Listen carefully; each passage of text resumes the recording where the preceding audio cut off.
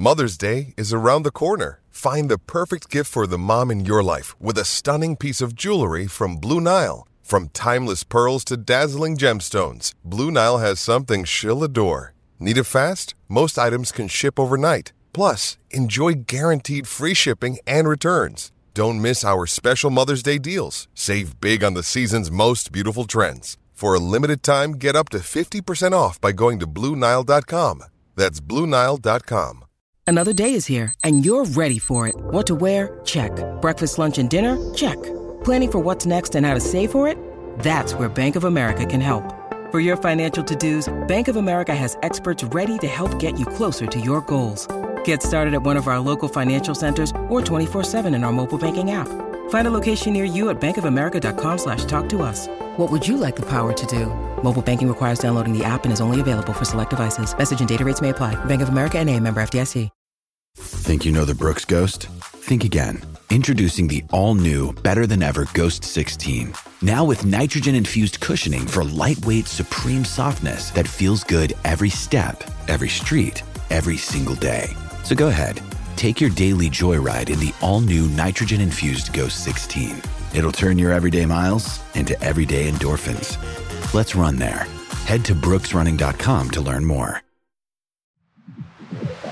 This is Football Social Daily Premier League podcast. It's a beautiful morning in Manchester, but the sunshine hasn't brought many smiles, you lucky, lucky Aussies. A month's worth of rain over the weekend put a dampener on the latest Ashes cricket test match at Old Trafford. One of those annoying things about the sport that you can't really change. But if there was one thing about football that you could switch up, what would it be? It's that time of year where football's rule makers begin to draw up potential modifications to the laws of the game, so we'll be asking what needs to be different. It's also the time of year for transfers, as Barnes has completed his move from Leicester to Newcastle. Is Olise on the way out of Crystal Palace amidst interest from two Premier League giants? And we'll discuss why one Premier League player may refuse his potential transfer to a new club because he doesn't know if his beloved Bulldogs will be allowed to come with him. All of that and more on today's Football Social Daily, an award-winning Premier League podcast covering all things top-flight football. I'm Niall McCorn, and as ever, alongside me, Marley Anderson and Joel Tudor. How's your weekend, boys? Yeah, not bad. More DIY in football, so that's pretty much my life at the minute. Yeah, I saw that. You were back in pre-season for Sunday League, weren't you? I was, yeah. First game back, yeah. And also, who's cutting the grass at the pitch you were playing at? Because that was ridiculous. I saw a photo of you playing and I was like, you can't even see anyone's boots, the grass is so long. Yeah, not Didsbury Council, Jesus. I had to drive 25 minutes to get there and play this random team, and then turned up and everyone was just like, what? Who's cut this grass? Like, what's going on? They've just completely... Looked like it was ready for harvest. It was. It was plain fields, like, and the whole thing had just not been cut for probably since May, so... Yeah, it was a joke. And are you still reeling from our 6-a-side loss last Sunday, Joel? Yeah, honestly, I'm still... Every time I think of a team in the past who's lost a trophy from, Luke conceding after the last 2 minutes, I feel the pain so much. Especially because it's been a washout this week and I had a lot of thinking time. I was really depressed last Monday about it, but now it's water under the bridge. Our kit, which we've signed, is up in the office here at FSD Towers. But Joel, you're still clinging on to it. I got over it pretty quick. I was annoyed last Monday, but now I'm fine. You're still miserable about it. If the viewers could only just see we had 6 minutes and we were 2-0 up, how does that happen? Really? I don't know. Bottle jobs. Ask AC Milan. They'll be able to tell you. Or Arsenal. Listen, I had to mention the cricket at the top of the show. Gutted that the rain has denied England a chance of levelling the Ashes going into the final test match. If you don't know what cricket is, it's basically like baseball, but more tactical, a much older sport, and a lot sillier as well. If you're a fair dinkum Australian, you absolute bunch of tin arses, you have got away with one there. But moving on to what we're really here to discuss, which is, of course, football.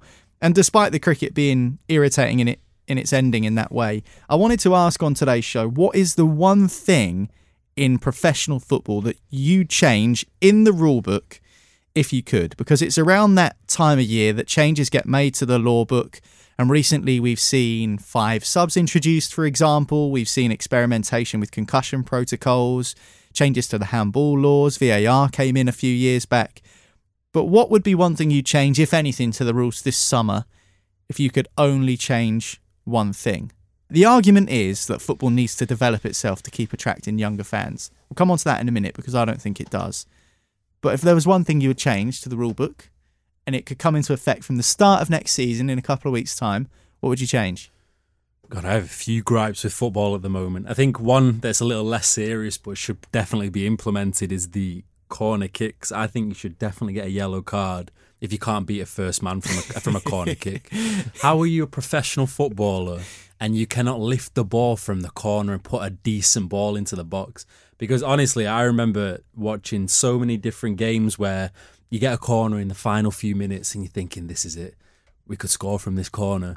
And then the opposition team puts a man just in front because they know 9 times out of 10 he's not going to lift it over him. It's quite funny though. Madness. You know when you're in the crowd at a game and the ball goes out for a corner for your team and all the fans are like, "Come on, yeah, this come is on." it. When do you ever score from a corner? Maybe like once or twice a season. It feels far and few between now, doesn't it? From a corner, maybe we need to change the rules on corners potentially. Do you think it's to do with like the way the pitches are now? So obviously you've got the grass, and then once the grass ends, it's AstroTurf or concrete, and I can't imagine it's easy to run up and strike the ball truly without thinking, oh no, I'm going to slip or don't have the right grip.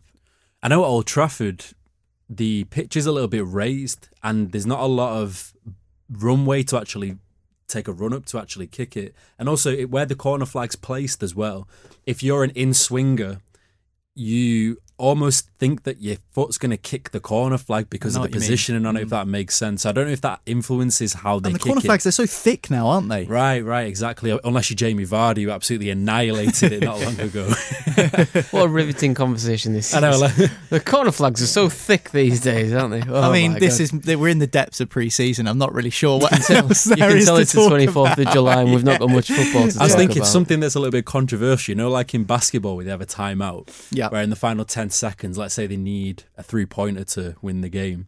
Imagine that in football, where let's say we're 1-0 down in the last minute. What, someone's running through on goal and they just call a time. Ten Hag's like, time out, and then he just stops. Everyone just waits, and then he's like trying to position everyone. I don't know how that would work. I mean, what I would change is foul throws. So if you commit a foul throw, it then turns over to the other team and they take the throw. I think we should stop that. I think when it turns over to the other team, it should be a free kick right on the dead ball line for the other team. I think it's absolutely criminal that a professional footballer is unable to throw the ball in properly. It's so easy. Keep your feet on the ground. It's not difficult at all. Even kids know how to throw the ball properly. It's where they position their hands throwing in the front ball of their from head. in front of like their it's face. a netball like or something. Ridiculous. Do you remember that Iranian guy in the World Cup where he tried to do one of those somersaults to fling it in? Yeah. And he missed the byline and ended up like halfway onto the pitch. That would have been a sensational throw. It's just one of those things that really winds me up about football. Foul throws.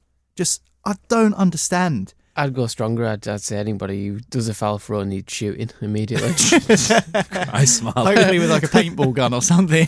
Someone in the stands just like getting their calf if you keep missing. What about you, Marley? Is there anything other than shooting people taking throw-ins that you'd like to bring in? You two took this a bit like I when you asked me the question this morning, I was like, all right, I've got one like straight away. But then you two have gone like a bit rogue with it. So go on then. Go on, now give us your original first. Just that anyone on the pitch who gets injured, the physio should be allowed to come on while the game continues, like exactly like in rugby, because what, as in the game's continuing so around while they're the on game doesn't stop. The game does not stop because even if it's a head injury or if it's a serious one, head injuries, obviously the game stops, but anything, because you see it so many times, don't you? 1-0 up, 10 minutes to go, and all of a sudden, all these elite professional footballers get cramp. Start dropping like flies, don't they?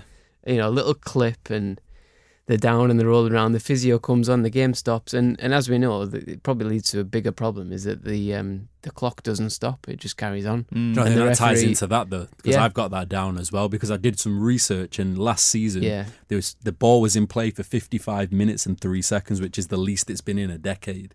So is that not a problem? Is that like an average over Premier League games? And a whole average for the entire season, 55 minutes. Yeah, it is. Yeah. So we're losing 35 minutes of football. Yeah, it's silly. I think you should just. It ties into that I don't know why you wouldn't just stop the clock, because then when it gets to 90 minutes, that's it, you're done. Well, Referees, you'll notice in the Premier League, actually wear 2 watches, one on each hand, and that's not to have a spare in case one breaks. They do use both of them. One of them is supposed to continue running the whole match, and the other one you're supposed to stop when the ball goes out of play. And then the difference between the two, when you get to 90 minutes, is how you work out your added time. But if the ball's in play for 55 minutes, the referee can't go, we'll have 25 minutes, well, 35 minutes added time. Do you remember the World Cup?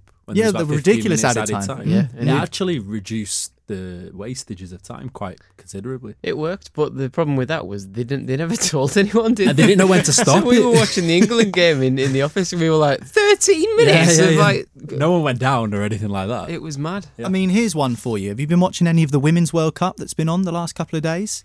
Because the referees in Australia and New Zealand, when they've gone over to the TV for the VAR decision, the microphones on their faces have actually been turned live to the stadium PA, and the referee then announces to the crowd what their decision is. So there was one referee in the England versus Haiti game, which was the first time I've ever seen this, went over to the screen and said, my decision is no penalty. Because of this, it will be a free kick to Haiti. And then it happened a couple of times in the game, and actually I thought that was good because it allows the referee to demonstrate their thinking a little bit. Whether that would ever happen in Premier League football, I have no idea. I would hazard a guess as probably no. I think the atmosphere is probably a bit more hostile in Premier League football matches than in the Women's World Cup. But I thought that was really interesting, and it shows that maybe FIFA are thinking about how referees can be more transparent. I think it'll happen.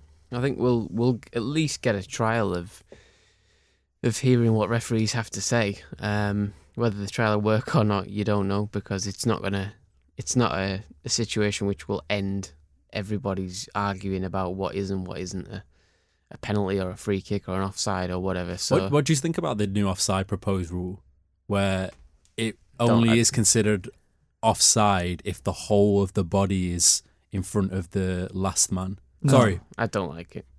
yeah. If let's say the attacker's body is ahead of him, but their heel is in line with the last defender, that's onside. So it's a bit like the whole of the ball has to be over the line for a goal. Like the whole of the player needs to be in It's front the of it. backwards point, isn't it? Yeah, The exactly. furthest back point has to be. I don't it's like level. that because I don't like I it. think the whole point of offside, and when it came into the game, however many years ago, hundreds probably, was to stop attacking players gaining an advantage. Now, I don't think half a toenail offside is gaining an advantage against the defender, but I do think 3/4 of someone's body, which could be equivalent to a yard or maybe over a metre if you're someone with as big a stride as Erling Haaland. Well, it's equivalent to a gold medal in the 100-metre Olympics. Yeah, absolutely. So, I mean, I think that is an advantage. I think we should do what I've been saying for ages. When the Dutch league, I think, first brought in drawing the lines and stuff, if there was a gap between the lines, it was offside. If the lines were touching and it was that close, the benefit of the doubt would be given to the attacking player, so it's onside. So it's like the old daylight rule. If you could see daylight between the attacking player and the defender, it's offside. That's what referees always used to be told. And now we've got the ability to look further into it and a little bit more forensically into offsides. It's kind of funneled down a little bit into sort of these minute decisions. I do think it needs to change because it does ruin the enjoyment of the game, I think, sometimes when you see what looks to be a perfectly legitimate goal called for offside because someone's nipple is offside. Do you know what I mean? It's ridiculous at times. Yeah, no, I'm in agreement. I feel like they've gone a little bit too pedantic with the rules with offside, a little bit too precious with it, where I think, what was it, 2 seasons ago, where they were zooming in on a person's knee and looking at the hair follicle to see if it was just ahead of the other one. I mean, come on. That's not what football is. If you can see the lines, like you've just said, if an inch of a person's knee is ahead of the defender, that's not an advantage. No. Because he can recover pretty quickly. I mean, it If is it's an a hole, advantage in the bare sense of the word. But in but how terms far of, do you want to go? Exactly, Are we going to molecules? Are we going to absolutely, atoms? Like, come on, how far do we want to go? Yeah. But as a little more funner one, in the States in the 90s when MLS first started coming around, where instead of a penalty shootout, they did almost a one-on-one shootout. Which team in the Premier League would be the best at that? So for the viewers to visualize it, they would start on the, I think, let's say 20 yards out from the box, and they would go in towards the goalkeeper as if they were through on goal, and they would have to beat the goalkeeper, and then that would go towards the tally. Who would be the best team and who would be the worst team? I think Crystal Palace would be the best team. they do have some Croydon ballers in that team. I think they would be. So the thought of Jean-Philippe Mateta, like you know, I wasn't on about him. Jordan Ayew running through. I was thinking spooning straight it. away. I was thinking, I want Olise, I want Eze, maybe Zaha. Well, Zaha's gone. I know Olise's going, which we'll talk about later. But Roy Hodgson will be right limbering now, up. Crystal Get Palace. Roy Hodgson in there, see? Joel Ward running through on goal. Can you imagine? Yeah, I reckon. I don't know who'd be the worst. No idea. Luton? I don't know. I think it's easy to say Luton because they're new boys and no one knows a lot about them. Who doesn't score many goals? Chelsea. Oh, Chelsea would be sick though. Chelsea, I seen a goal just before of Mudryk last night, and he looked like an absolute world beater. And they beat Brighton as well. He looked really good. I think Chelsea will have a really. I'd good say Chelsea season. or maybe Wolves wouldn't be great. Yeah, Wolves struggle a lot. Yeah, They don't really have a goal scorer right now. It looks like Raul Jimenez is going to leave for Fulham, which we'll talk about later as well. But the reason I want to talk about these changes to the rules, it's not just because the cricket annoyed me yesterday and I was thinking of ways that you can alleviate the problems with the English weather. It's because we've seen it in recent years. Someone like Arsene Wenger, for example, is an example of this, where he said football needs to change. I can't remember what he said, but they're expanding the World Cup to more teams. There was some sort of report inside FIFA where they were trying to figure out whether young people are interested in the sport. From what I know from growing up in this country, I'm certain that there are young kids under the age of 10 who are still absolutely gripped on football. And I just think, for instance, in our city of Manchester, City have just won a treble.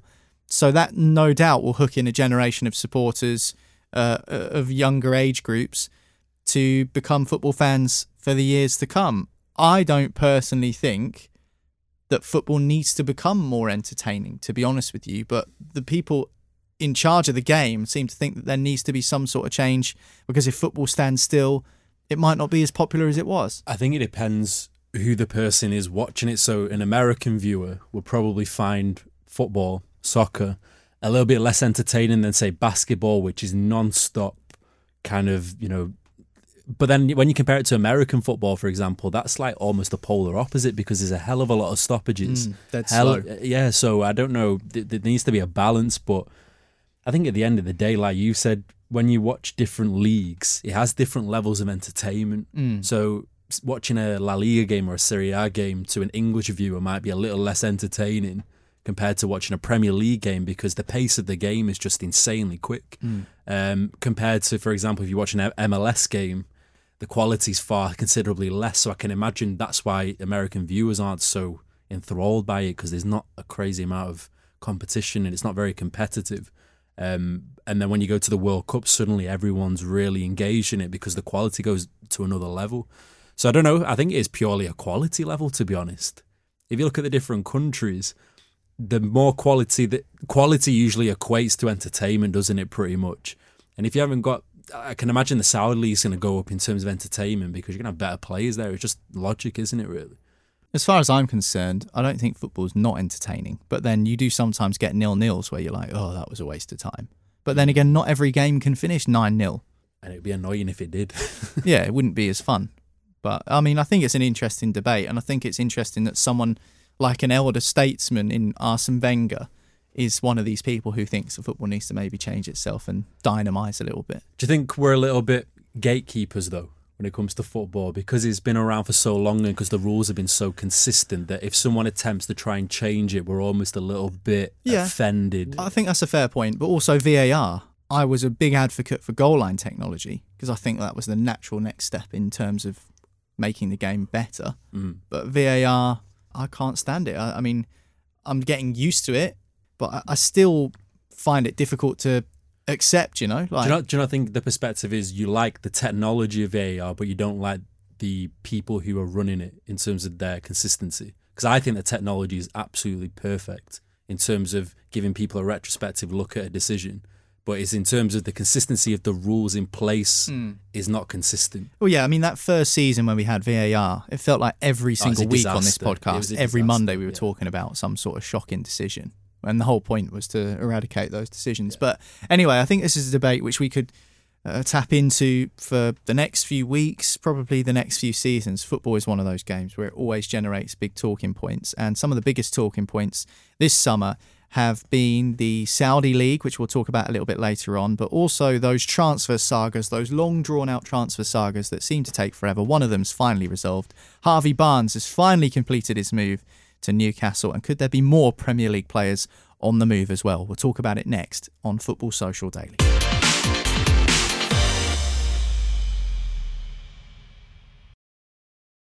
When you need mealtime inspiration, it's worth shopping Kroger, where you'll find over 30,000 mouth-watering choices that excite your inner foodie. And no matter what tasty choice you make, you'll enjoy our everyday low prices, plus extra ways to save, like digital coupons worth over $600 each week. You can also save up to $1 off per gallon at the pump with fuel points. More savings and more inspiring flavors make shopping Kroger worth it every time. Kroger, fresh for everyone. Fuel restrictions apply.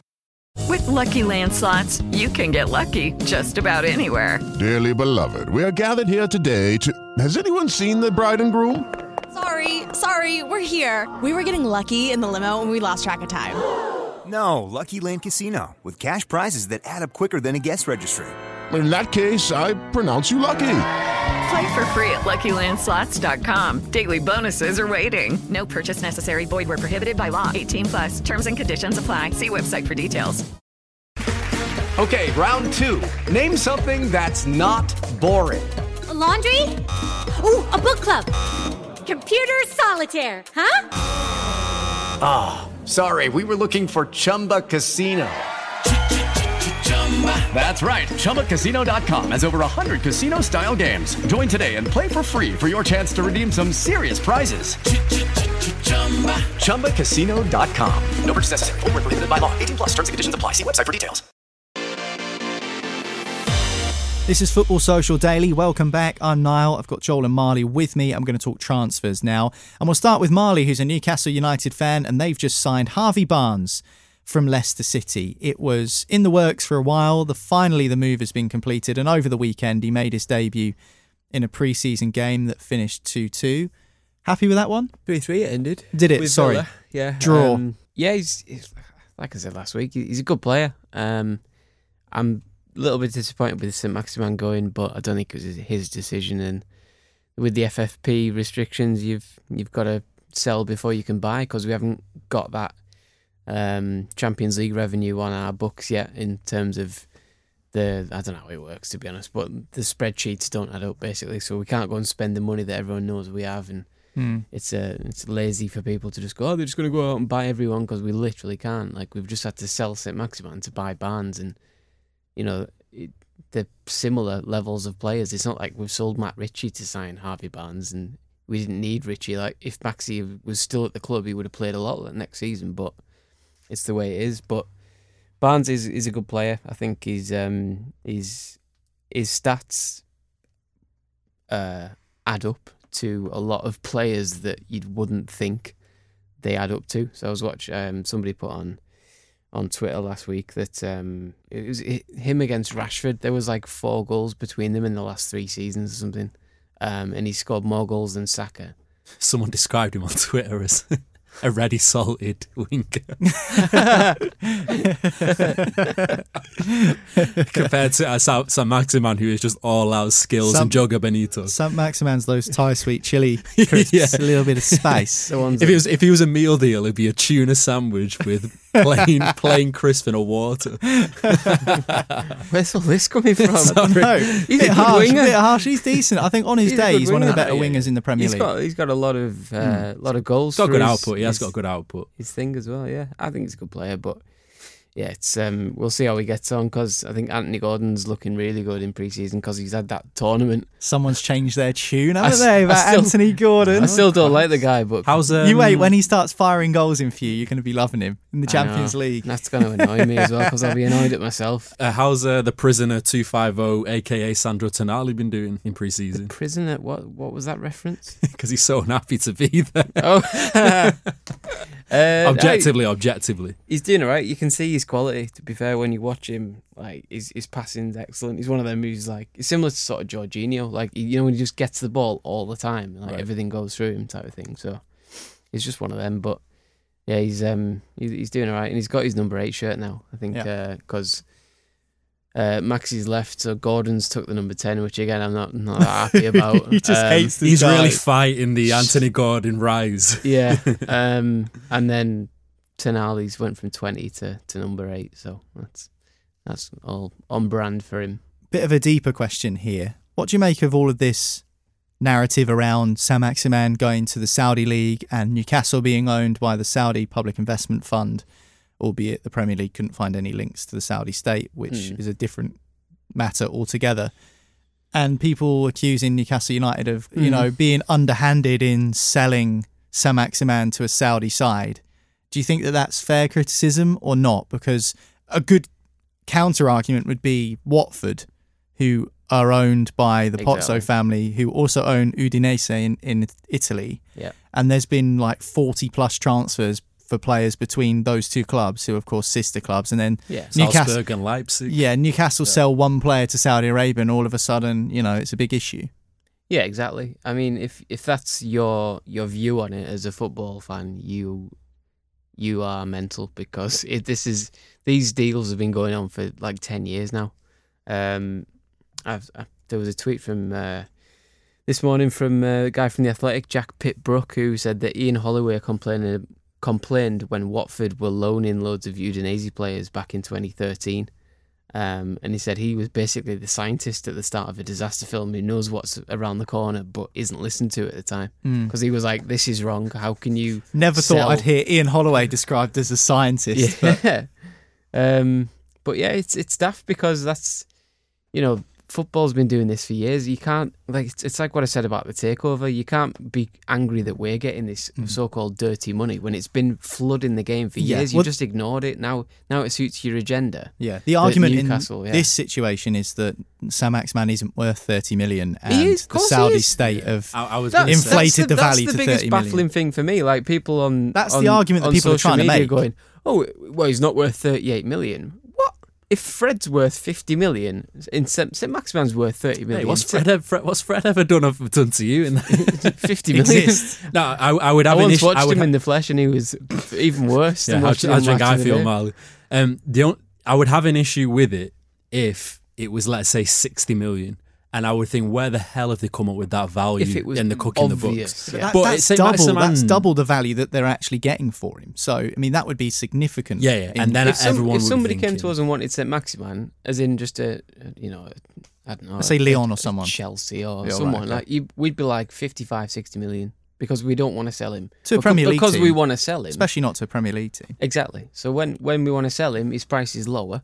He's going to a non-competitor for 38 million, 30 million quid, I think it is. So I don't see the issue. He's definitely worth 30 million, because he's like 26. I think that's fair. He's not even old. He's in his prime. To be fair, the Man City fans did warn you that you're going to get these sorts of news articles and comments and flack from other supporters, and that's fair enough. Like, as long as you can sort of straight bat it with a bit of logic. Yeah. Like, you're coming at me saying, oh, for 38 million, it's too much for Saint-Maximin. I'm like, no, it's not. No, I would agree. Yeah. I totally agree. I guess the only gripe you can have with it is that Eddie Howe's been pretty adamant that we need money in to get players in, and suddenly they've managed to secure a deal quite quickly. But I can understand it on the flip side, which is Saint-Maximin's no bum.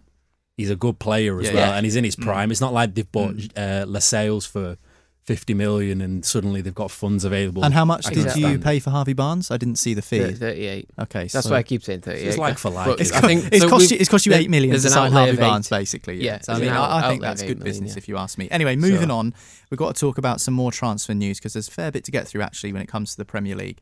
This isn't really transfer news as such, but interesting that Fulham midfielder João Paulina picked up a pretty serious shoulder injury in a pre-season game for Fulham this weekend. Do you think that changes anything in terms of his potential transfer to West Ham United?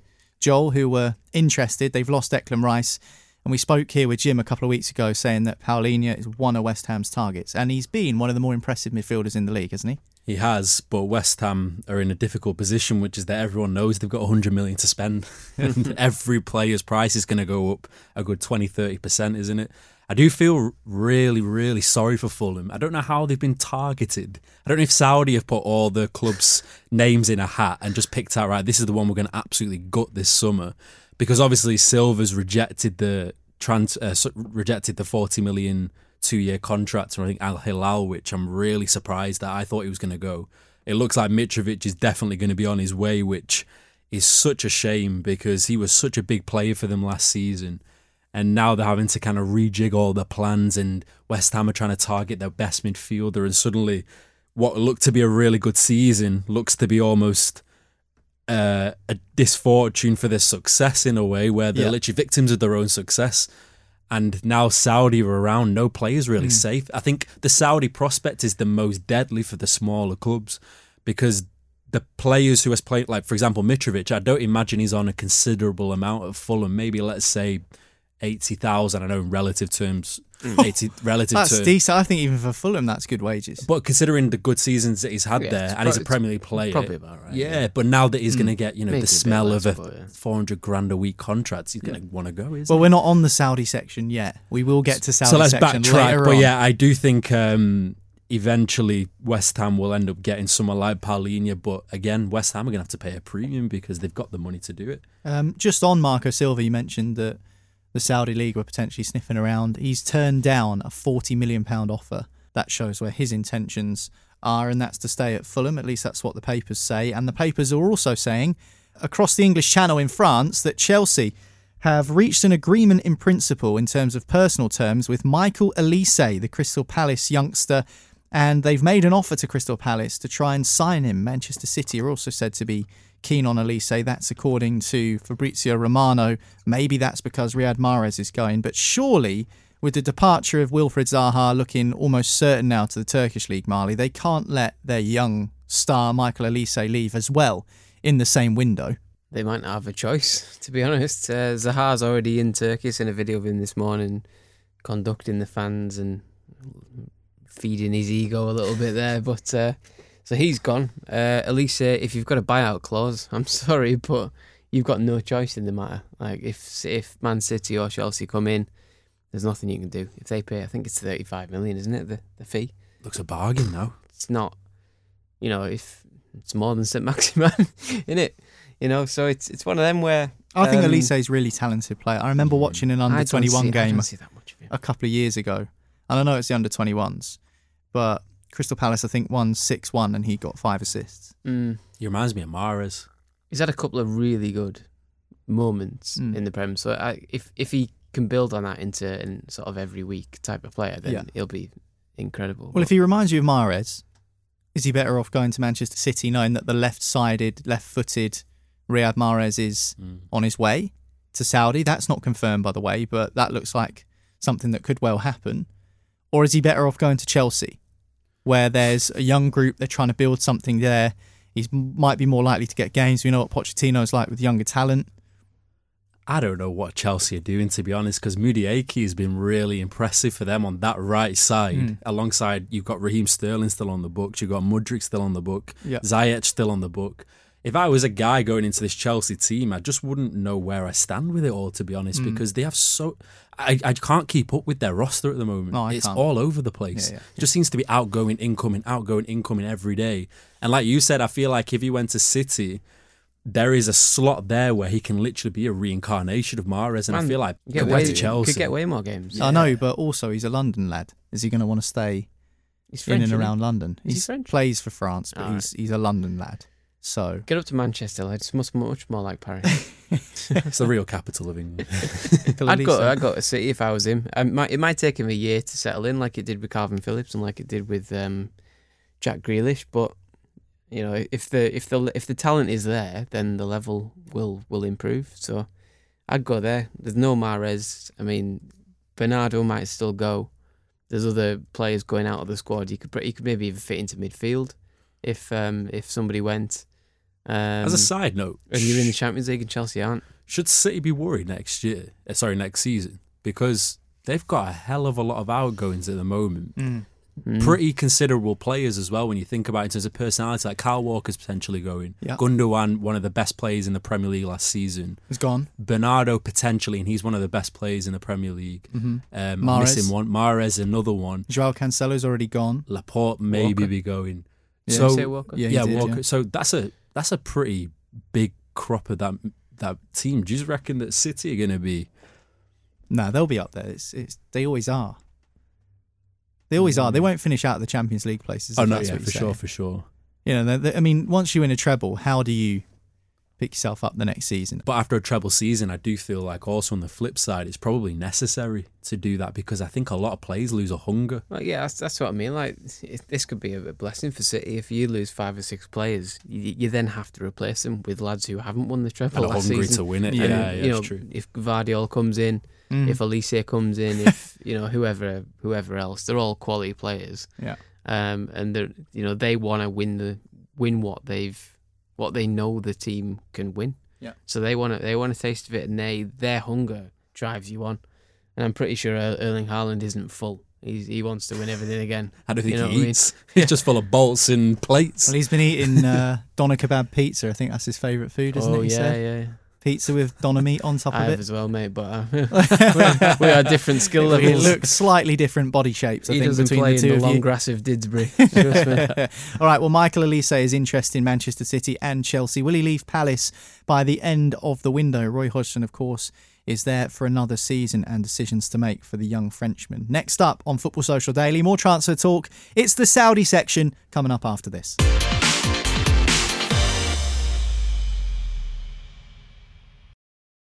With the Lucky Land Slots, you can get lucky just about anywhere.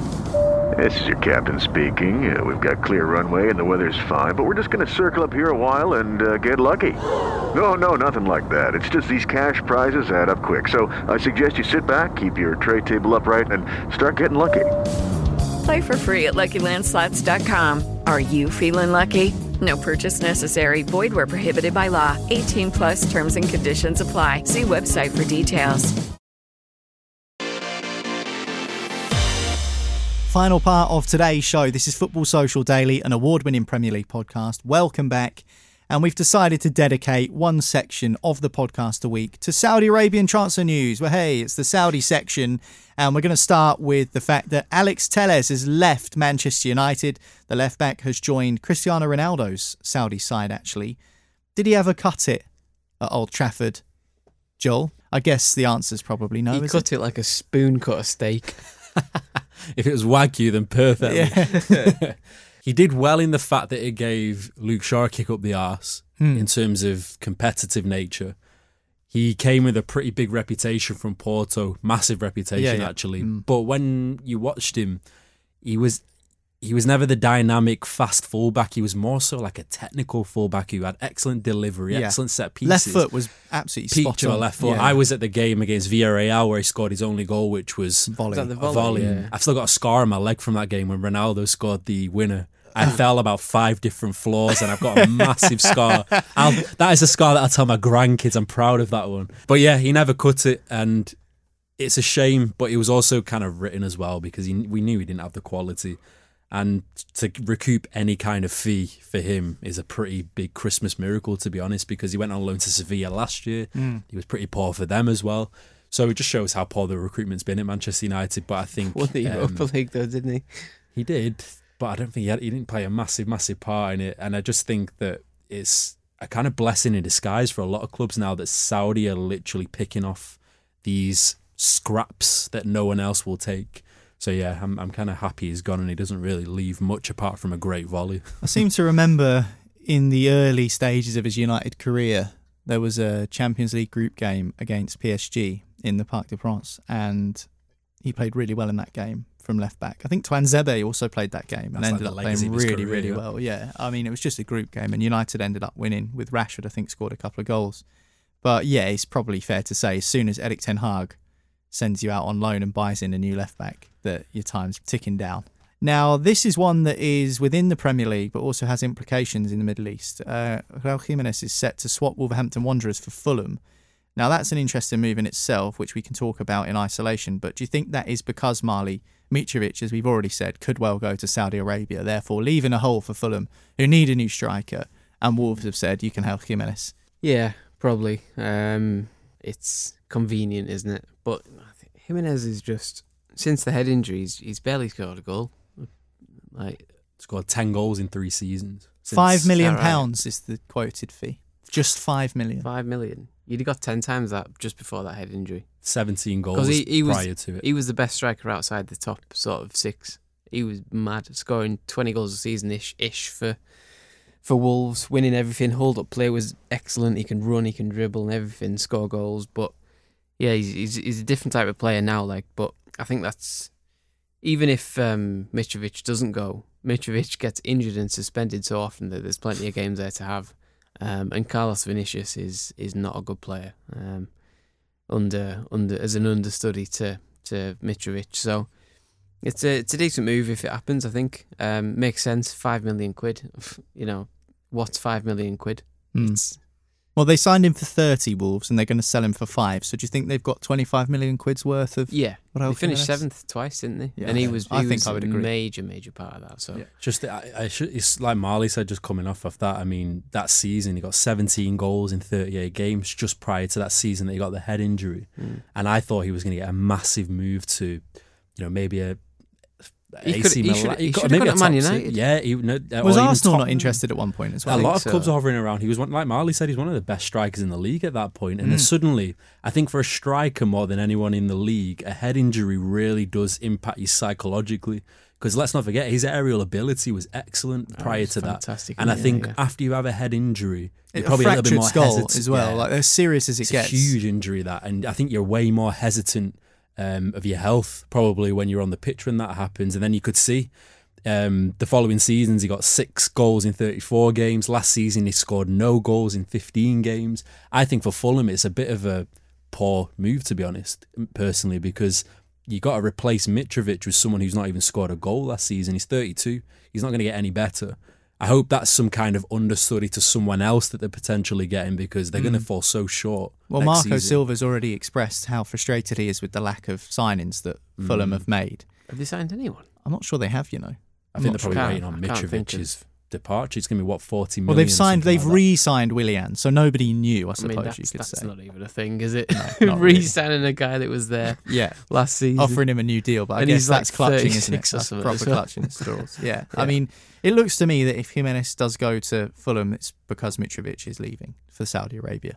A £25 million bid from Saudi was rejected by Fulham, so you'd probably imagine the Arabians will come back with a bigger offer. We'll see what happens then, but that certainly looks like one that's on the cards. And finally, just to round off today's Football Social Daily, the Daily Express newspaper claimed that Liverpool midfielder Fabinho's proposed move to the Saudi League is on the brink of collapse because he hasn't been given assurances that he's allowed to bring his 2 French bulldogs to Saudi Arabia along with him. This is mental. Why do you need assurances? Why can't he just bring them? I don't understand. What's going to happen? A dog's banned in Saudi Arabia or something. Don't know, but I wouldn't want to try it because they might end up getting compounded in the dog pound or something. That's something I wasn't expecting to have to Google on a Monday morning. Are dogs allowed in Saudi Arabia? But I think Niall's on it anyway, so we'll wait with bated breath. Well, apparently, in a document leaked on Twitter, dogs are only allowed to enter Saudi Arabia if they're going to be used for hunting, guard dog, or if they're guide dogs for the blind.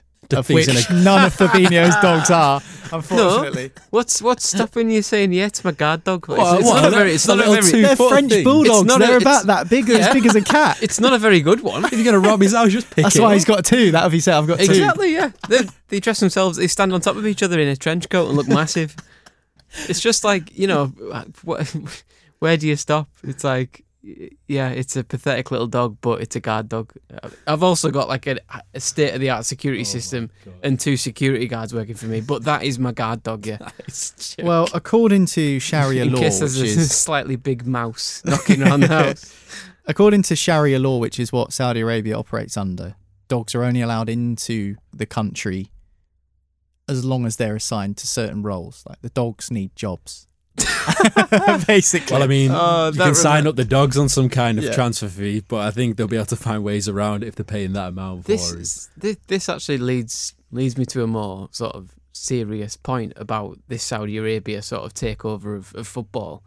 They're going to have to relax a lot of laws if they're going to bring footballers from the Western West footballers, into their country, because they're going to come like that's just a trivial thing. Can I bring my dogs? And we've all just said, like, sort of jokingly, of course you can. But then under the law that the country is in, the dog has to have a purpose or a job. And it's like, surely that rule has to be relaxed for the talent and special the dispensation or expert, whatever. Yeah. I mean, he's going to bring in like. It's one of the, if not the most bizarre reason for a transfer potentially not happening. 40 million on the table to sign him as well from Liverpool. Yeah. If Liverpool lose 40 million quid for Fabinho because two dogs aren't allowed into Saudi Arabia, would be the most remarkable reason for a transfer not happening. So I've got a list here of some of the weirdest reasons why transfers have fallen through. I want to see if you can remember any of them. So if I give you a name of a player, David De Gea to Real Madrid. Fax machine. Fax machine, yeah. Fax machine didn't work. George Boyd to Nottingham Forest. Failed an eye test. Oh, yeah. He couldn't see far enough to the other end of the pitch. Yeah. So they were like, right, we're not signing you. That was quite a good one. What about Ronaldinho potentially signing for Manchester United? Go on, Joel. You should. I thought he just changed his mind, didn't he, last minute? He changed his mind. Why did he change his mind?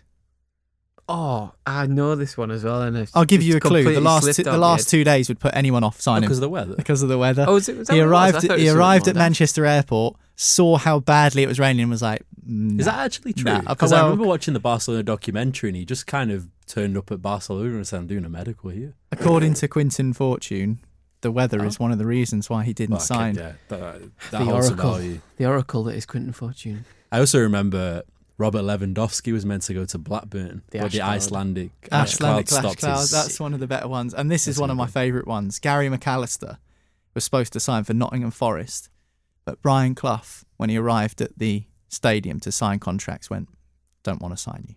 Why do you think he said that? Car he drove. No, not far off. Shoes he wore? Yeah, cowboy boots he was wearing. Is it?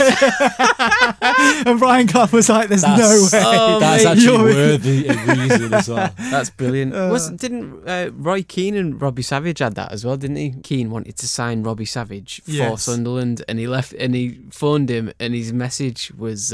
his voice note. His voice answer message was like, can't come to the phone right now. And then he said, was it, Wazza? Something like that. And he was like, I can't be signing that. All right, well, that brings to an end today's Football Social Daily. If you've got any bizarre transfer stories, maybe from the Sunday League days, as to reasons why someone couldn't sign for a certain club, then we'd love to hear him. Get in touch with us on social media at FSTPod. On Twitter is the best way to get in contact. You can also join our Telegram group as well, which is pinned to the top of our Twitter profile. So if you do want to get involved, then please click on that link, download Telegram and get involved in the group chat. But from Joel Marley and I, that is it for Football Social Daily. We'll be back again in a couple of days' time because whilst it's pre-season, we're down to 3 days a week. And then when the season starts, hopefully we'll be back up and running with 5 Premier League podcasts a week for you. So that is it from us. We'll catch you next time. See you then. Football Social Daily is a VoiceWorks sport production for the Sport Social Podcast Network. Step into the world of power, loyalty, and luck. I'm gonna make him an offer he can't refuse. With family, cannolis, and spins mean everything. Now, you wanna get mixed up in the family business. Introducing The Godfather at ChumbaCasino.com. Test your luck in the shadowy world of The Godfather slot. Someday, I will call upon you to do a service for me. Play The Godfather, now at ChumbaCasino.com. Welcome to the family. No purchase necessary. VGW Group. Void where prohibited by law. 18+. Terms and conditions apply. Hey guys, it is Ryan. I'm not sure if you know this about me, but I'm a bit of a fun fanatic when I can. I like to work, but I like fun too. It's a thing. And now the truth is out there. I can tell you about my favorite place to have fun. Chumba Casino. They have hundreds of social casino style games to choose from with new games released each week. You can play for free anytime, anywhere. And each day brings a new chance to collect daily bonuses. So join me in the fun. Sign up now at ChumbaCasino.com. No purchase necessary. VGW Group. Void where prohibited by law. See terms and conditions. 18+.